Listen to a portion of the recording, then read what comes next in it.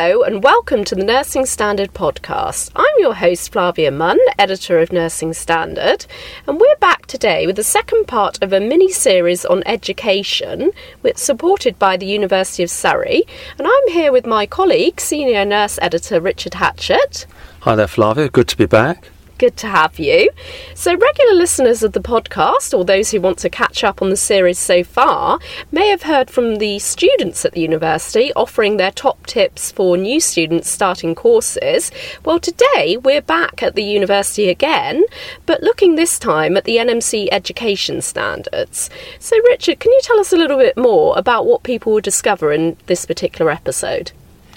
I think there are two things primarily, Flavia. One is I wanted my academic colleagues just to go through the education standards. People will know that they were published in 2018 and became effective in 2019. So as well as giving a little bit of an overview and updating, I think most people know a little bit about them. I think they're very good at getting across why the NMC have produced these standards. I think we have to remember that you could argue that standards can be produced and then last for 30 or 40 years, but they do get renewed and they do reflect the times that we live in and the delivery of healthcare. And I think the colleagues at the University of Surrey get across that message very well, the multidisciplinary working and how we're changing in delivering healthcare. So the overall aim is obviously to protect the public, but we need to have standards that work alongside how we deliver healthcare. So I think they get across very well rather than just stating on page 2 you do this, on page 3 you do that. So I think that comes across very well. And then latterly they talk about the role of the practice supervisor particularly. Colleagues will know there's 3 roles within those standards, particularly in part 2, but we're focusing on the practice supervisor. How do you effectively support students in practice and give them an excellent learning experience? So I would say if you're involved with students, and most of us are of course, useful to reflect on this podcast and maybe use it as part of your revalidation or renewal registration wherever you are in the world. You don't necessarily have to work to these standards because there's some excellent tips there. So I think people will get a lot out of this podcast, Flavia. Okay, let's hear your discussion with colleagues at the University of Surrey. The Nursing and Midwifery Council in the UK regulate individual nurses, midwives and nursing associates. In 2018, the NMC published new education standards which are aimed at the pre-registration level and for a number of post-registration courses. The standards are in 3 parts and we'll be discussing those, but importantly looking at supporting students in practice and the 3 roles of practice supervisor, practice assessor and touching on the role of the academic assessor. I'm at the School of Health Sciences at the University of Surrey, which is southwest of London, and I'm joined by, well, shall I get you to introduce yourselves then, because people can't see you see. Hi, I'm Amy Dobson and I'm one of the Principal Teaching Fellows here at the University. Hi, I'm Deanna Hodge. I'm the Lead for Practice Education and a Teaching Fellow. Hi, I'm Lawrence Drew. I'm the Field Lead for the Mental Health Nursing Programme and also a Teaching Fellow. So I suppose the first question for us is, what do the NMC standards cover? Who wants to tackle that one? Well, the NMC standards ultimately are, the NMC is a regulatory body, so they're really looking at ensuring public protection, ensuring patient safety, but at the same time we're looking at how we can best support students out in practice, but also our practice colleagues when they're working alongside students in order to really look at developing our future workforce to the best of our ability. So you said before, Amy, off sort of recording, I think, Deanna, you were saying this is well, it's about a team, isn't it? It's about joined up writing so that everybody's not working in silos, so they pull together. Yeah, absolutely. A lot of this is about the purpose of having standards is actually about ensuring that we're all working to the same level of quality, that we can expect a student training in London and a student training in Manchester and even across the other countries within Great Britain, so in Wales as well, that we could look at ensuring that the experience is similar, but also that the patients are safe, that the quality that we expect of all of the students that we're working with is the same, and actually the outcomes at the end of a 3-year programme, so a 3-year BSc programme or maybe a 2-year postgraduate diploma programme, would have a very, very similar outcome. So we should expect our students to be able to deliver care in the same way, but have the same principles, have the same expectations. So it's prepared to a minimum standard. Absolutely. But we don't like the word minimum. We want them to excel beyond the minimum. And so, Deanna, can I ask you, what are the three roles that sort of emerged? I think it's in part 2 of the standards, isn't it?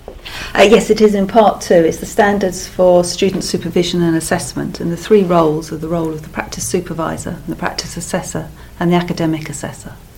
So the practice supervisor predominantly works on a daily basis with the student, and when I talk to students, I ask them to consider the whole team and think about members of the team that they would perhaps like to work with. So perhaps one member of the team is really good at describing medications and how they work, whereas another member of the team may be very good at managing delivering bad news.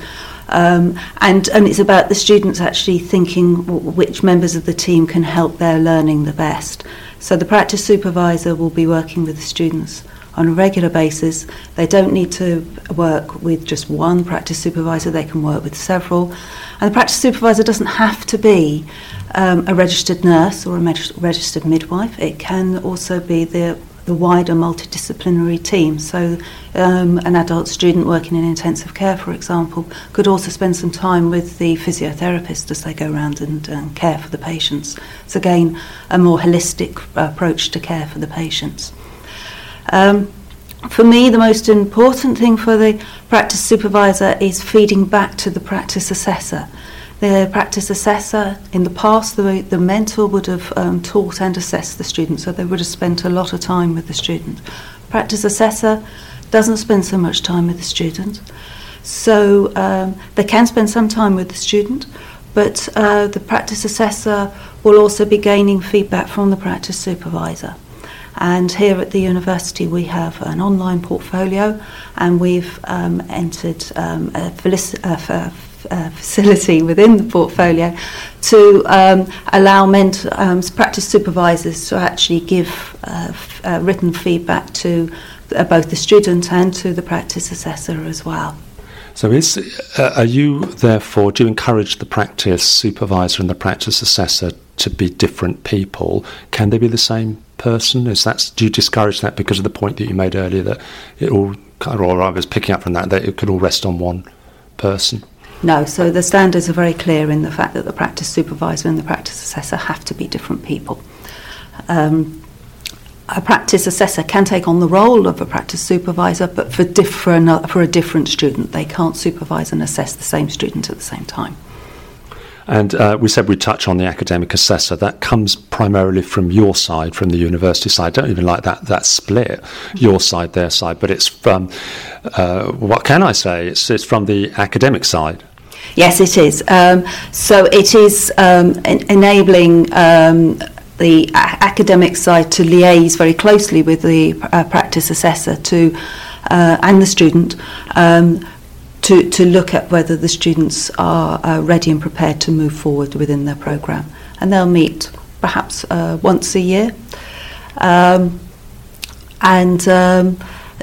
There's multiple ways that this can be done. It could be done as a tripartite meeting, especially if you have a student who's perhaps struggling in practice or feels that they need that further support. But also we could do it via Skype or telephone or even just through the portfolio. So there's multiple ways that we can actually discuss progress with the practice assessor. So Lawrence, from a mental health perspective, all that we've talked about is actually the advantage of the mental health student.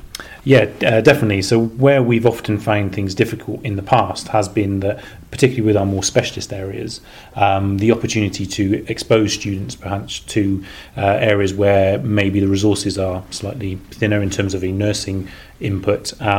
So the opportunity obviously to get exposure with these other health disciplines is going to be vital, and obviously improving a student's awareness of the role of a qualified nurse, but also to move away perhaps from the tokenistic sort of approach that we used to have, where a student would go and just spend a few hours with another discipline or another area of practice. It's an opportunity for them actually to embed it within their learning objectives, because if the student's obviously at the centre, and much the same as with our patients, hopefully, obviously, it will be part and parcel of where they want to go, what they're trying to achieve, and then the practice supervisors can all feed into that. So for us particularly, it's working with people like psychologists, psychiatrists, mental health OTs, where actually it will really help our students' learning journey, because rather than it solely being around nursing, it's actually that bigger picture, because our patient's journey follows that. So hopefully with the student following that as well, it will all lead to a more positive outcome. So it's matching what's actually happening. Yeah, the reality of practice. Have other disciplines embraced that? Do you feel something different?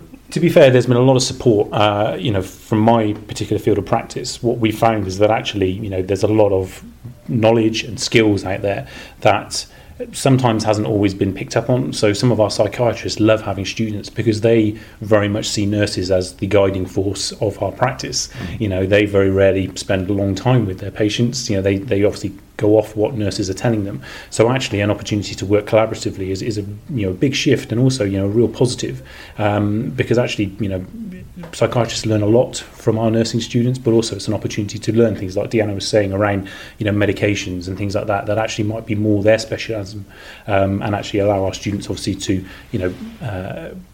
sort of build that relationship. And actually to scaffold their learning across various different aspects, as opposed to seeing themselves just as a nurse. And I suppose it's also thinking outside the box, isn't it? You see the same issue, problem from different perspectives, but what you're really saying is that is how it works. So you've got to match your preparation to how it works in reality. No, definitely. And as I said, a lot of our teams are built on not just nursing. So particularly in a community setting, we have a lot of social workers and these other health disciplines who actually play such a significant role in our patients' lives. An opportunity for students actually to get valuable learning, rather than, like I say, that tokenistic spending a few hours here, a few hours there. Actually having something where they are able to feed in and, like Deanna says, give feedback and feed forward in a student's learning journey is going to be such an important factor moving forwards, because the role of the nurse has changed,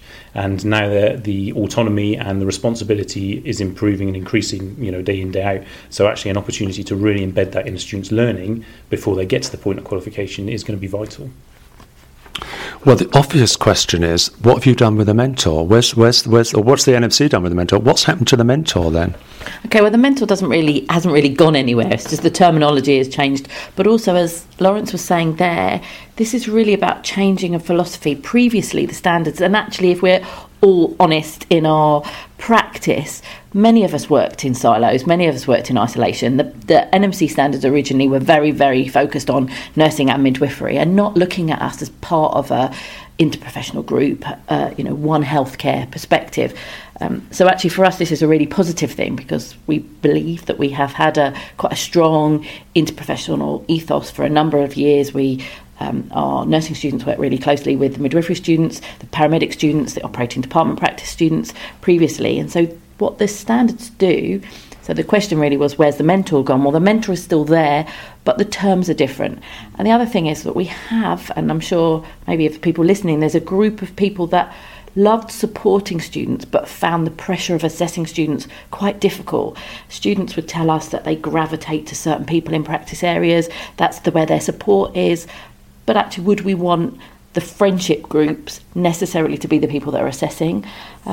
And then very similarly to Lawrence's point there with mental health, if I took an example from child, within children's nursing, we send our students to a lot of environments that don't necessarily have nurses as the core workforce. So we were discussing before, something like a special education needs school would be a perfect example, where our students spend a lot of time with a teacher in a classroom, a special needs teacher, who's probably giving them unbelievable skills in communication with that particular group. Maybe looking at how would you diffuse distress in a child with special needs, and what tricks and tips they can give them. And in the past, that's really not fed into anything, whereas now actually that teacher could be the assessor. So that's where the mentor's gone. It's broadened, it's included other groups, other professional groups.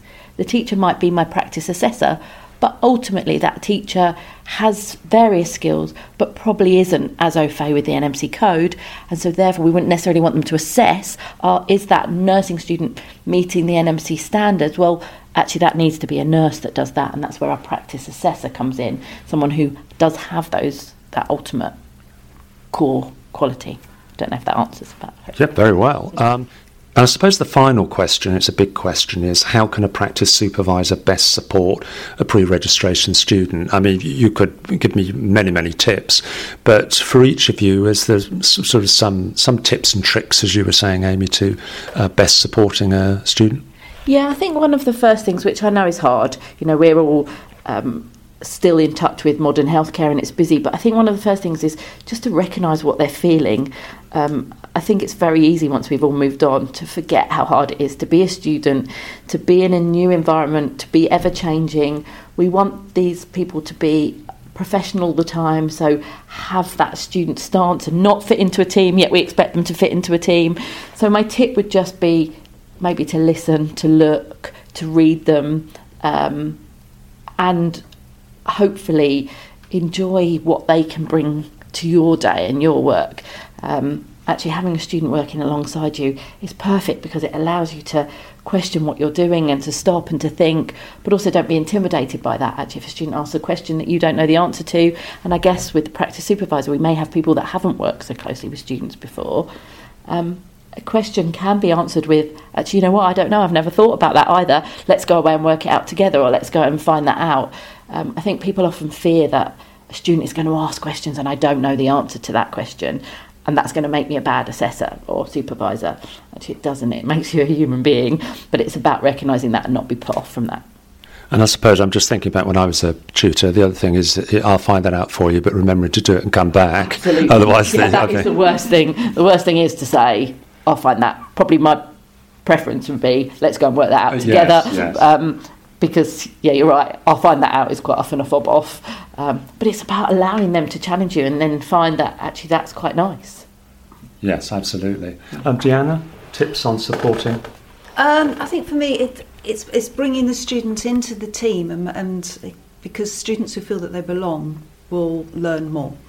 And also, I suppose, recognising from a practice supervisor point of view that we all have our strengths and our weaknesses, and drawing on our own strengths to share those with the students, and then to perhaps recognise the strengths within the team and say, but actually that other person's really good at that, why don't you go and talk to them about that? And bringing the students in as part of the team. It's difficult, isn't it? Because they're transient.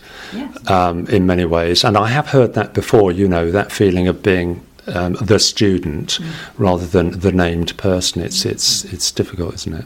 Yeah. They're our future colleagues. Yeah, absolutely, the future colleagues. Lawrence? For me, and from a lot of the feedback we get from students, it's around allowing them to be in control of their own learning. So for a lot of previous, I suppose, years, and the way we've done things often has been more about us dictating what a student does, where this is a real opportunity for students obviously to think about where their strengths and weaknesses lie, as well as, like Deanna was saying, within the team, but an opportunity for students to really play a key role in actually developing themselves. So there are people that come to us who have healthcare backgrounds, who've had exposure to certain stuff, but it's about allowing students obviously to really think about where their strengths lie, to showcase that talent, but also to think about where their weaknesses are. So rather than avoiding particular areas of practice, it's a real opportunity for them to play a central role in their own learning journey, and obviously being able to then touch base with all these different health disciplines to really allow them to have a much more varied learning journey across their 3 years in undergraduate, to hopefully come out then being far better prepared and ready to hit the ground running. That's quite an interesting point, isn't it? Because I wondered your experience of students being able to do that. In other words, whether somebody comes in expecting it to be didactic and it's not, and then also, as we all know, let's be honest, practice supervisors, some might be great and some might not be so good, and some might want to be telling you and some might want to do as you're talking.